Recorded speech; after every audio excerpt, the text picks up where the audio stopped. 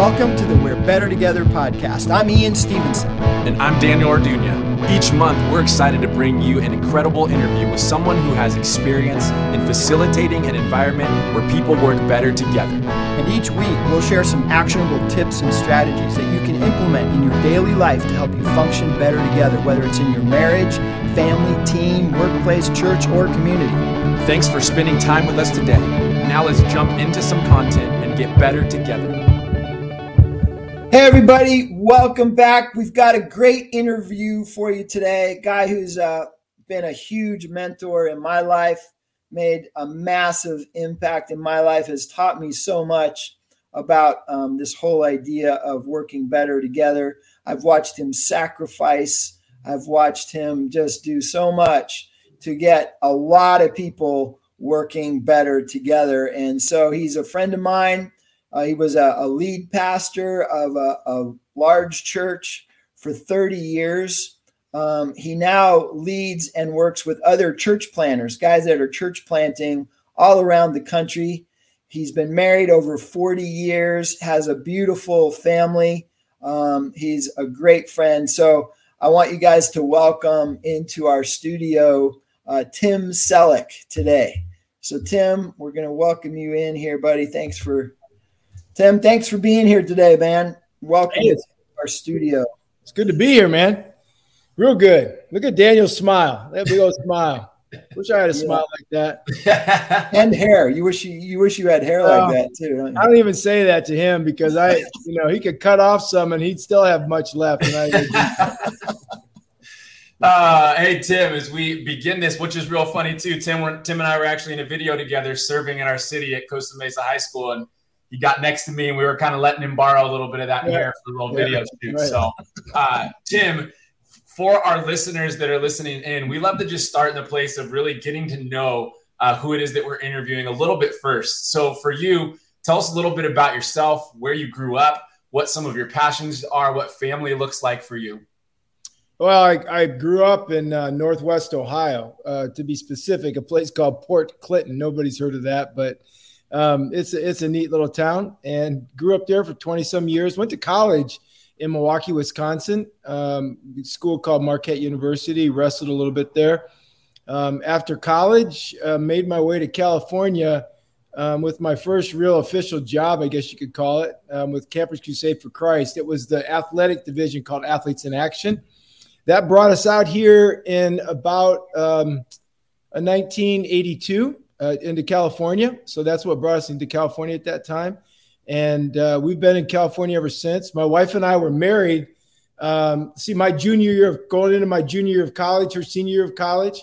And we've been this coming August, depending on when people are listening to this podcast. It's like Ian said, 40 plus years. This summer will be 43 years. 43 Amazing. Years. We have two kids, 37-year-old and about to turn 35-year-old next Monday, and two son-in-laws, great guys, and two grandsons. And it's really a special opportunity. They all still live pretty close by here in Orange County, California. And let's see. I guess I was on staff. I was on staff of a phenomenal church in Santa Ana, California called Calvary Church Santa Ana. I was there on staff from about 83 to 88, right in there. And for the most part, started what was called a singles ministry. Back at that time, I don't even think the singles ministry exists to this day, but a lot of that's due to how ministries shift and specialized programming happens, right? So, but that was really big back in that particular time when I started it. And then in the fall of 1988, September 1988, and Ian would know this all too well, we launched out with this brand new church in the city of Costa Mesa. At that time, the church was called Calvary Church Newport Mesa because that was the church we were being sent out from. And then because we kept getting confused, like we answered Calvary Chapel's phones for like 20 years or something like that. I mean, we just we were the best known church that nobody knew of because we were answering their phones and our phone line. So we finally changed our name to the Crossing Church. But it's all the same church for those 30 years. Handed the church off. I didn't want to be the old guy that overstayed. So intentionally, about 5 years before, with the board at the Crossing Church, we planned out just a path of how we would go about succession. And on its 30th anniversary, which was in the fall of 2018, handed the church off to a great young man, Andrew Brownback, who is now the present leader of the Crossing Church. And, he's just knocking it out of the park. Like I'd said a lot back then, the best days of the Crossing are ahead of it. And, man, I still attend there, and I see that. The best days definitely are ahead for the church called the Crossing Church. And now I get to serve. I guess I get to pay it forward or pay it back. I mean, however you look at it. I'm not the smartest tool in the shed, so I got to stand on the shoulders of a lot of men and women over those 30 years. And so now I get to do that very same thing. I get to be somebody else's floor. They can stand on my shoulders, and hopefully they can rise well above as church planters all across the country. So I get to do that with an organization called Stadia. And the website for that is stadiachurchplanting.org. So that's a quick summary. Hope that was fast enough, but that's a summary of my life. That's super cool, Tim. I think about what you're doing now with Stadia, and you're really trying to help other leaders figure out how to be better together, how to coalesce a group of people around what they believe and what they're about, and to work better together. So you're really in the same kind of work we're doing on this podcast. You're doing that all the time. You're coaching people. That's right. Right? Yep. Yeah. The single most important factor to any brand new church start. It's not a music pastor. It's not a facility. It's the ability to coalesce and gather and organize around a central mission or vision. Different organizations call mission or vision different things, right? But it's to coalesce or organize people around that grand narrative, and then point them to a preferred future. Mm-hmm. And that's what's most important for church planters. Mm-hmm. Yeah, in our little mantra here, we talk about focus, adjust, persevere. And that, what you just said, Tim, is clearly the focus part, right? Like knowing your mission, knowing your vision, having the ability to coalesce people around that. Mm-hmm. That's where it all starts, right? Yep. Yeah, and it really, you can see that in church planters. The church planters that understand that, I now understand it from an intentional perspective. 34 years ago, it was just intuitive. I mean, it wasn't something that was fully formed or even understood. I think it was just a part of the idea that I love being in teams, right? And love working together in teams. But now knowing what it takes to see something start from scratch, to grow, the most important thing is to literally organize and cast vision and bring people around a guiding focus, a guiding principle, a guiding vision. And the planters that can do that, sure, you still need a location. Sure, you still need some other kinds of things that make it fly. But the ones who can do that do very well. They do very well. Yeah, Tim, for you, as you said, maybe there were things that were intuitive back then, but as you think back to the beginnings of the Crossing, before it was called the Crossing, yep. Whether it was just you and your wife, 8 people, 20 people, I'm sure that didn't happen alone. And what did that look like in terms of an entrepreneur, of launching something out, as we think, hey, not just even in the church context, that's your example, but we may have listeners that are young people starting a club on campus, or anyone that is chasing after something. What did that kind of look like for you? Well, I think Daniel, it starts with having a real clear, again, some people call it a mission statement, some people call it vision statement. So I'm not going to quibble about, words, but I think you have to really understand what is your purpose. And right from the get-go, and Ian knows this because he was a part of that prior to him launching out this great organization called Trellis. And one of the things that's so important is having a purpose that will like guide you and that you're focused on, and you will not literally deter from. It's like always on the horizon, and you're always focused at that. And there's a belligerentness, I don't know what the right word is, a stubbornness, a resoluteness that's where we're going. You still have to paint the picture of why. For us at the Crossing, we used to say we want to, back in the long time ago, we changed it to helping people who are saying no to God say yes to him.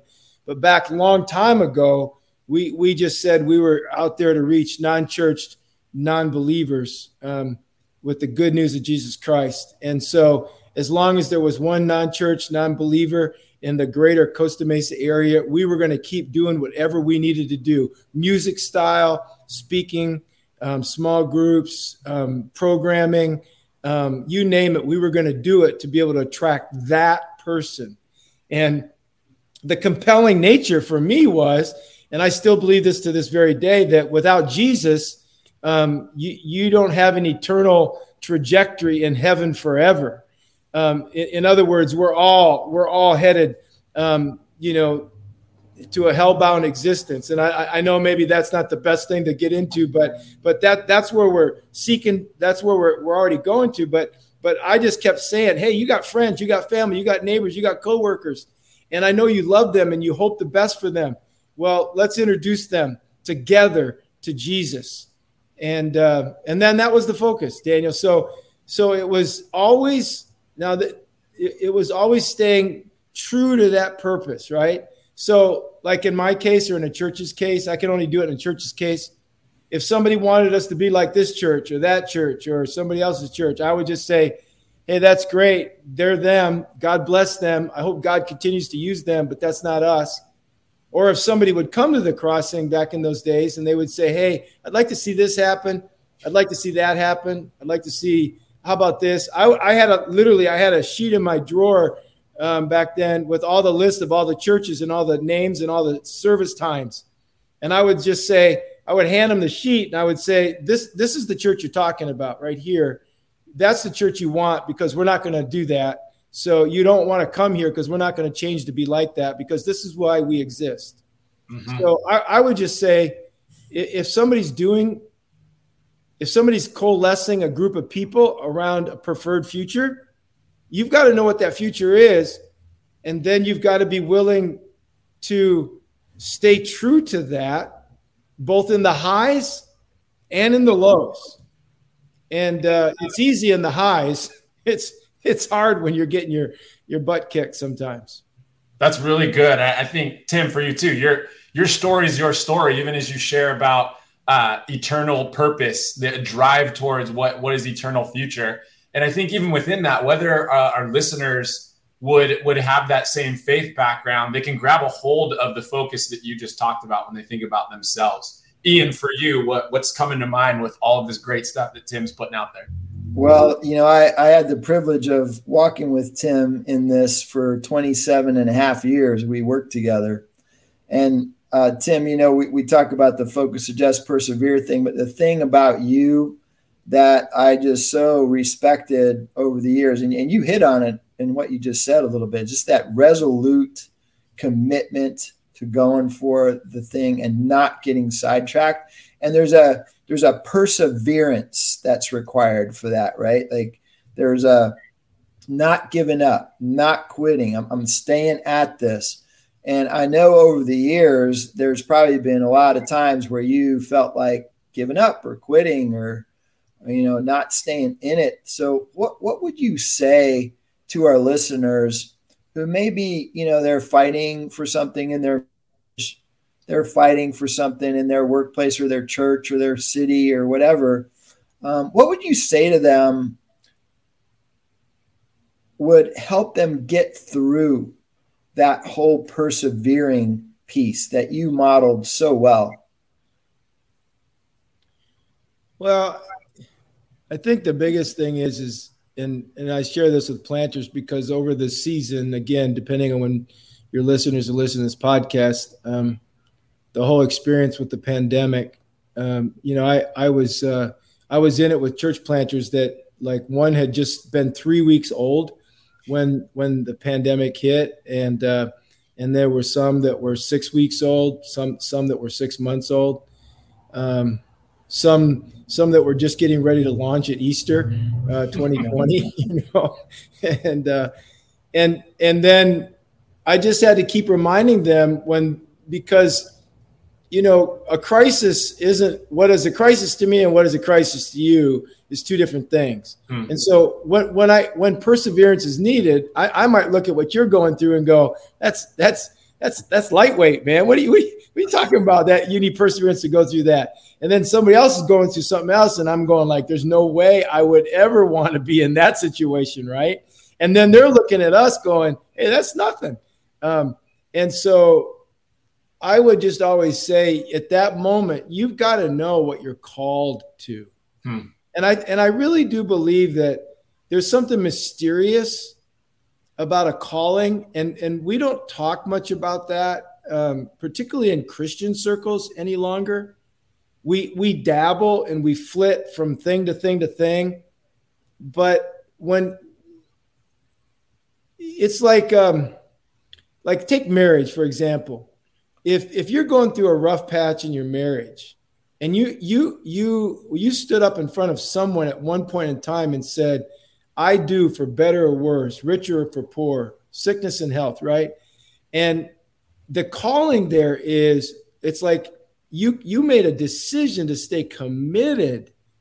Like you felt called to this individual. So when you're going through that rough patch, no matter what the patch is, you just say, no, I'm gonna stay in it because of that committed calling.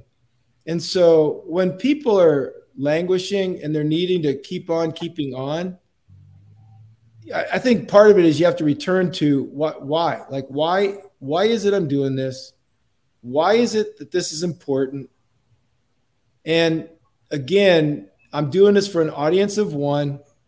If no one ever sees what it is I'm pursuing, no one ever notices what it is I'm doing, I'm going to keep on keeping on. And, here in the United States, we sometimes chafe at what we consider persecution. I think of people planting churches because of the organization I'm with. They're planting churches in India and Myanmar, and I mean, there are places there where they've been trying to communicate the good news of Jesus Christ, not just for months, not just for years, but for like decades, and they've only seen 3 to 5 to 7 converts. But they know they're called to reach people with the good news of Jesus Christ, and they want to take as many people to heaven with them one day, and they're just going to keep on keeping on. And so I don't know. I just think calling sometimes it's hard to understand, but if you know why you're here on earth, you pursue it, and you pursue it with a focus that you just don't err from. So do you think some people are just like wired more that way, where they feel this sense of calling, and other people who maybe really struggle with the persevering factor, maybe they're not clear on their calling, they don't know, they're wrangling in it. Is there's something you might share to help people kind of discover their calling, to get clear on what they're called into, so that they can have that kind of resolute perseverance that's needed to really see the kind of unity and working together that they're hoping for? Yeah, I think there's a lot of different organizations that can help you, try to discern that, right? And I'm sure you could put some in your notes, show notes and stuff. But I think it always helps to have people around you who will, like Paul talks about with Timothy, that he fanned in the flames, that gift that was inside of him. And so I think what's important for every one of us is to find someone or someones we can be around, who will be champions for us, who will not just call out the best from us, but also point out what's the best in us. And then in the process of that, keep us like a blinder thing, keep us pointed toward that. I think when we're young, we want our children and others to like, seek out, try out, experience numbers of different options. But as you age, we want people to kind of keep helping us hone in. Now, the unique part of that, Ian, is it takes a large degree of humility to submit yourself to other people. And I think there's a lack of willingness oftentimes in our culture to submit ourselves to a body of people to say, what do you see for me? You think about how they used to choose names long time ago, right? Long. They chose names based on how they saw an individual. My name, Timothy, my parents just gave it to me, but it means to honor God. Now, and who would have thought that that's would have ended up being true for me? But I think what they did is they watched the character of the individual. They watched the competencies of the individual, the capacities of the individual, and then they gave that person's name. And then that person literally was to step into that reality for who they were. We just, sometimes we don't submit ourselves to the tribe anymore, right? Or to the people. And there's a part of us, be individualistic. I'm not against that. But in order to get somewhere, you got to be around others and be in it with others.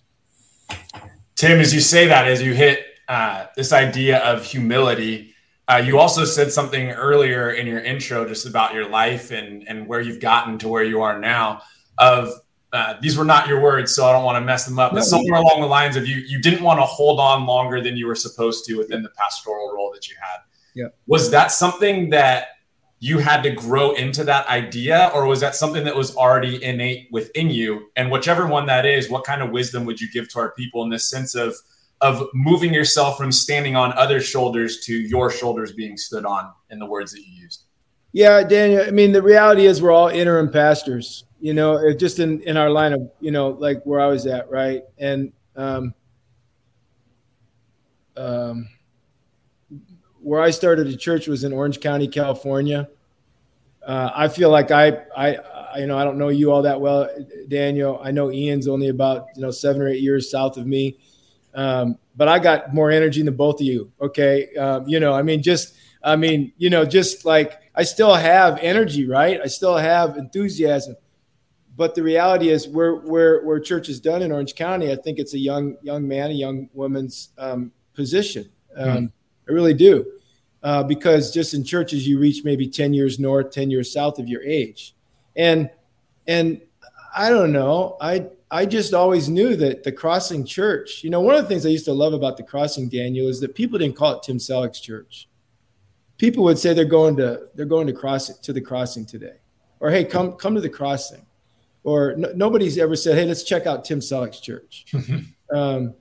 Because from day one, we had Ian, we had all these different people, Randy Moratis, Dale Winston, Bruce Swordfager. I mean, it could go on and on and on.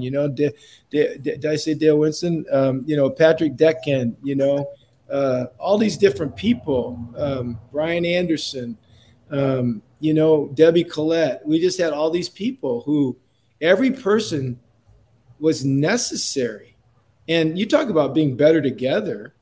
Yeah, I was like the primary vision caster and the primary vision monitor or gatekeeper, sometimes to my detriment and to the church's detriment. But everybody just like they made the church. So I don't know. I mean, I'm not all that and then some. I'm just a human being. And well, you are humble, Tim. And, in so many of these interviews that we've come up with, one of the key elements that's required for a leader that helps make things better together is a degree of humility. Even in our interview with Drew Tranquill, the linebacker for the San Diego Chargers, as we asked him about the leaders on teams that he's been a part of and what the attributes were that they exhibited that brought about a stronger team, it was humility.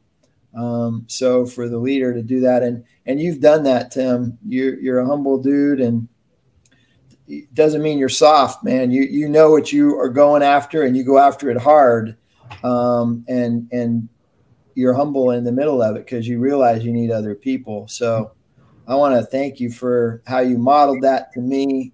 I even got to be part of that team with you for so many years, and we're super excited that you're now pouring and coaching other leaders in how to do that well in their settings.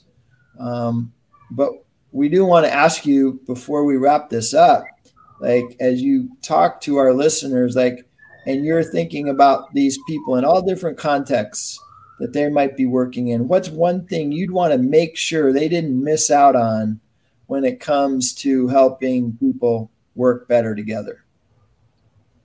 I just what made me think of that as soon as you asked me that question was, I closed out a message yesterday with this phrase, just remember it's easier to make excuses than make up your mind.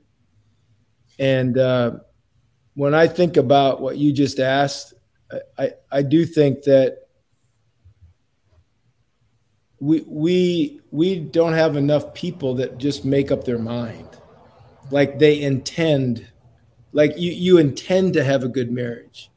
You intend to be a godly leader. You intend to bring unity to your business or your co-working team.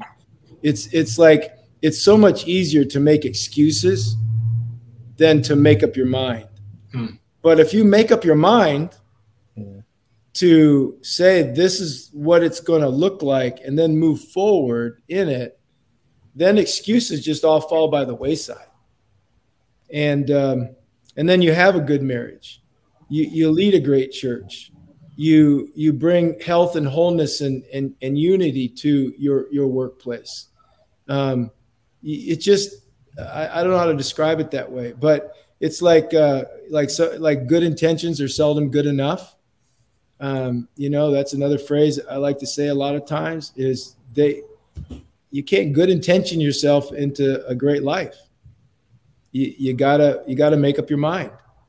And now what you make up your mind to do, I think needs to be godly and good and right. But as you do that, then go for it and be all in. So good. That is so good. Tim, we are so grateful for you taking time out of your schedule, your day, to join us for this interview. We believe that it's going to get utilized well for whoever our listeners are, whoever chooses to dig into this. So, Tim, from Ian and I, we just want to say thank you very much again for coming on the We Are Better Together podcast. You're welcome, guys. Thank you. All right, Tim, you have a great day, buddy. So good. Right. So good. I think as we close it out, the two things that really stuck out to me was one, when he was talking at one point about this sense, I gathered the sense of like, know who you are and what it is that you're chasing after and not veering from that because of other people trying to make you something that you're not. And that was one that really stuck out to me. Not that we would never change in our growth, but I loved when he was just saying when he knew who they were supposed to be and when that team knew they weren't going to change. And it was okay if that meant someone went to somewhere else that was different, not bad, but different than that. That was huge. And then I really appreciate too his humility and just talking about that sense that I take away, and I hope some listeners take away, of whether it would be you leaving a position, grab a hold of that idea of how can you also be shoulders that other people can stand on. Those are the two big takeaways for me. What about for you, Ian? Oh man, I've taken so much away from Tim over the years. I couldn't even write it all down, but I think from that conversation, it's, and what I appreciate so much about Tim is his dogged determination, his resoluteness to know what you're going to be about and stick to it and stay at it. Like, that's how you get to unity. That's how you get to pulling people together. And I loved how he talks about the calling and just knowing your conviction and your calling, just how important that is. And whether you're called to be a husband or a wife or a leader of a family or a business or whatever it is, like, know it, be clear on it, and go for it with dogged determination. You can even, for our listeners, especially those of you who are watching visually, you can tell Tim's a bulldog, man. He just goes after it. And I love that about him. So for all our listeners today, we hope this has been encouraging to you in some way.